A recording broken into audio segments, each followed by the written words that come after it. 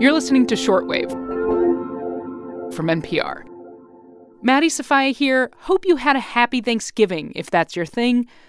So, I don't know about you, but Kara Hoover is absolutely the kind of scientist I would corner at a holiday party. You probably get sick of people asking you what your favorite smell is, huh?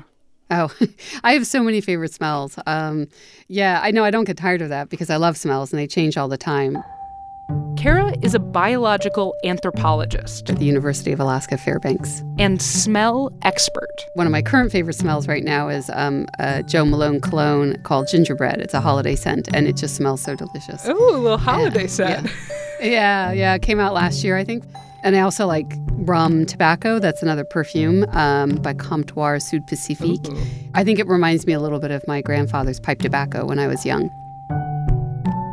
You know that feeling when a smell catches you and takes you right back to a place and time.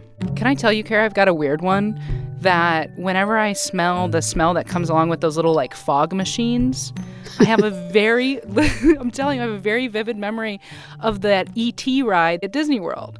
Because I was very afraid of E.T., and my mom was like, you know how we're going to solve this? Put you on that E.T. ride. And now when I smell those machines, I'm like, ah! And I just... That is funny. I never want to see E.T. or his foggy little butt ever again.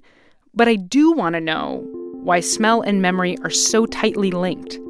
So this episode, Kara Hoover explains. Plus, some amazing way your sense of smell can change depending on your environment.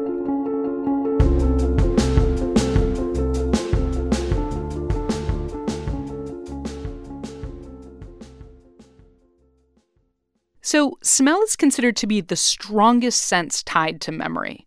And that's because signals from all your other senses first have to make a pit stop in the part of your brain called the thalamus, which then sends signals to other parts of your brain, like a little relay system. But not smell. Smell signals bypass the relay center and pretty much directly reach the parts of your brain responsible for emotion and memory. So smell is sent on those pathways before you really have time to think about it. So you're going to be emotionally reacting to a smell, which will then potentially evoke a memory if you have some kind of stored memory associated with that smell or a related smell. Right. So because it just kind of goes directly into that, like, emotional and memory center. Yeah, it triggers the emotions and it triggers the memory. And that's before you actually have time to think about it. Whereas most of the other senses get processed in the frontal lobe. So you're thinking about them, after they've already been sensed, but you don't know that. Well, smell is different. You sense it, and then you think about it. So is part of the reason why it's so strongly tied to memory is because it's also hitting that emotional center? Because I know, like, things that are very emotional, we tend to to remember a little bit more. Definitely, yeah.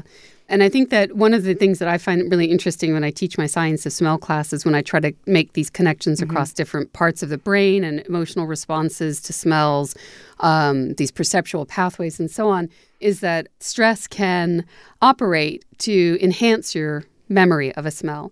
So when you experience stress, anxiety, or fear, you are activating a stress response in the body. And one of the things that happens is an increase in cortisol, which is a hormone associated with stress. It's a steroid.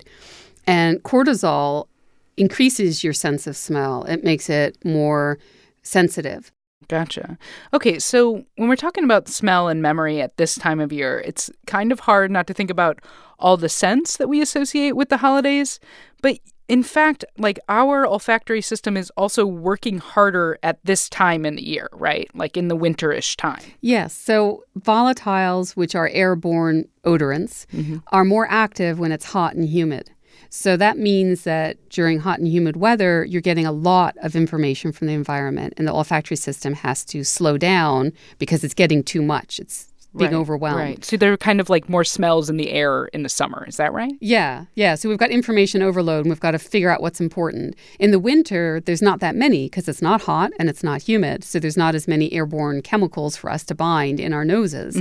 It's called olfactory adaptation. When you receive too much of a signal, your olfactory receptors shut down and they don't transmit anything anymore. Like when you go into a room and you're like, this really smells like onions. And then you stay in that room for a while and you're like, I don't smell onions anymore. Yeah, Yeah, and you think the odor is faded. Or if you go away on vacation and you come back to your house, suddenly you smell your house, and then after a while you don't smell your house again. Right. So that's one of the classic examples. So it's the same thing. If there's an absence of odor, we become more sensitive because we're trying to pick up these environmental cues that might be useful. Right. I didn't realize that like our sense of smell could ramp up. I kind of intuitively notice that I stop smelling things once I'm in the room with them for a little bit, but that's kind of awesome. Yeah, and so if the odor is faint, our olfactory system becomes more sensitive and it tries to gather up as much as it can. So it's not the same as something like vision or hearing, which is fixed. They function the way they function all the time. You can't upscale your hearing when, the volume's too low. Mm-hmm. So in the Sophia family, in my family, the holidays are all about eating as much as physically possible to the point of discomfort. And is it true that we smell differently when we're like hungry versus when we're full? Yeah, there's some really interesting evolutionary information on that. And also people who are working in obesity research are interested in the sense of smell and how it stimulates appetite or decreases appetite. And most of this research suggests that food smells become less appetizing when you're full. Mm-hmm. But we're so divorced from listening to our biological signals when it comes to food consumption that, even if that's actually true, people say it's less appealing. That doesn't mean they actually stop eating. Yeah. I was going to say that's probably for the best, but now I'm like, I don't know that I listen to those signals. The signal is there are more mashed potatoes here. Yeah, and it was good, and you want to keep eating it because, it makes you happy. Right. Okay. So I read that mammals can kind of smell while they're chewing and eating, like it's a continual process. Can you talk to me a little bit about that? Yeah, so we think about smelling as when we inhale, and that's one type of smelling. But we also have a second type of smelling when we're chewing and air gets pushed up into the nose and back down into the mouth. And that's a secondary sense of smell, which is one of the reasons why we think of things that we like as tasting good, but in fact they smell good, or in fact it's the combination of taste and smell, which is flavor. Mm-hmm. And that's one of the reasons why a lot of professional wine tasters actually chew the wine so they can get that retronasal olfaction and fully experience the flavor sensation, which is smell and taste together. Right. Okay, so rapid fire, tell me some of your favorite facts about the sense of smell.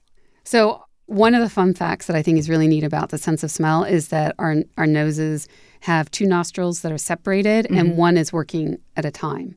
What? They alternate.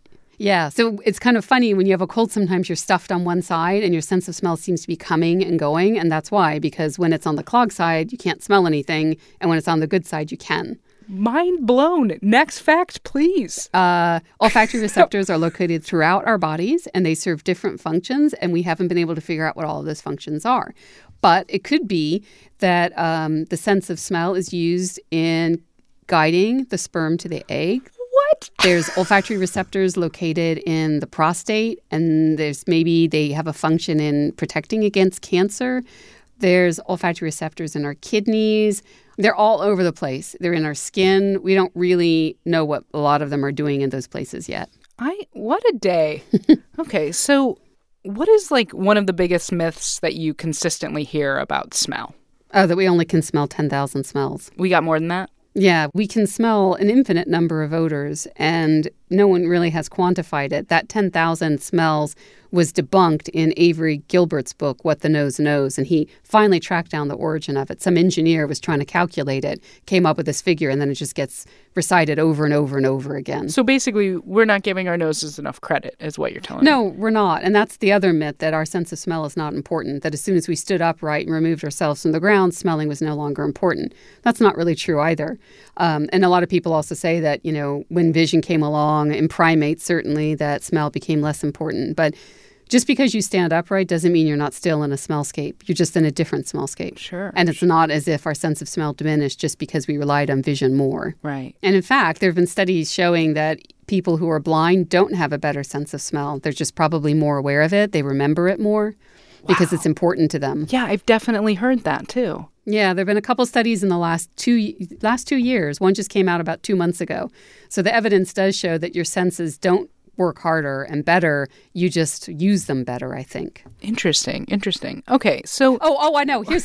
I've got another fun fact. Yes, so, do it again. Females have the same roughly size scale to body olfactory bulbs as males. Okay. But we have like 2 or 3 times the number of neurons that men have. That tracks. Keep going. Yeah, and so that means that we're, more sensitive to smells. Wow. Yeah, there's a lot of weird stuff going on when it comes to sex differences in our ability to smell, with females being the more interesting of the sexes.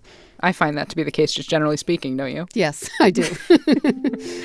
Okay, Kara Hoover, Associate Professor in the Department of Anthropology at the University of Alaska Fairbanks. Smell you later. Oh, yeah, smell you later. I've been waiting to do that all day. You know all what right. I mean? I practiced it a couple times. Okay, thanks again to Kara Hoover. Before we go, we want to remind you that if you're enjoying the show, one way to support it and keep it coming to you each day is to go to donate.npr.org/short and support your local public radio station. Again, donate.npr.org/short. I'm Maddie Sofia. We're back next week. Thanks for listening to Shortwave from NPR.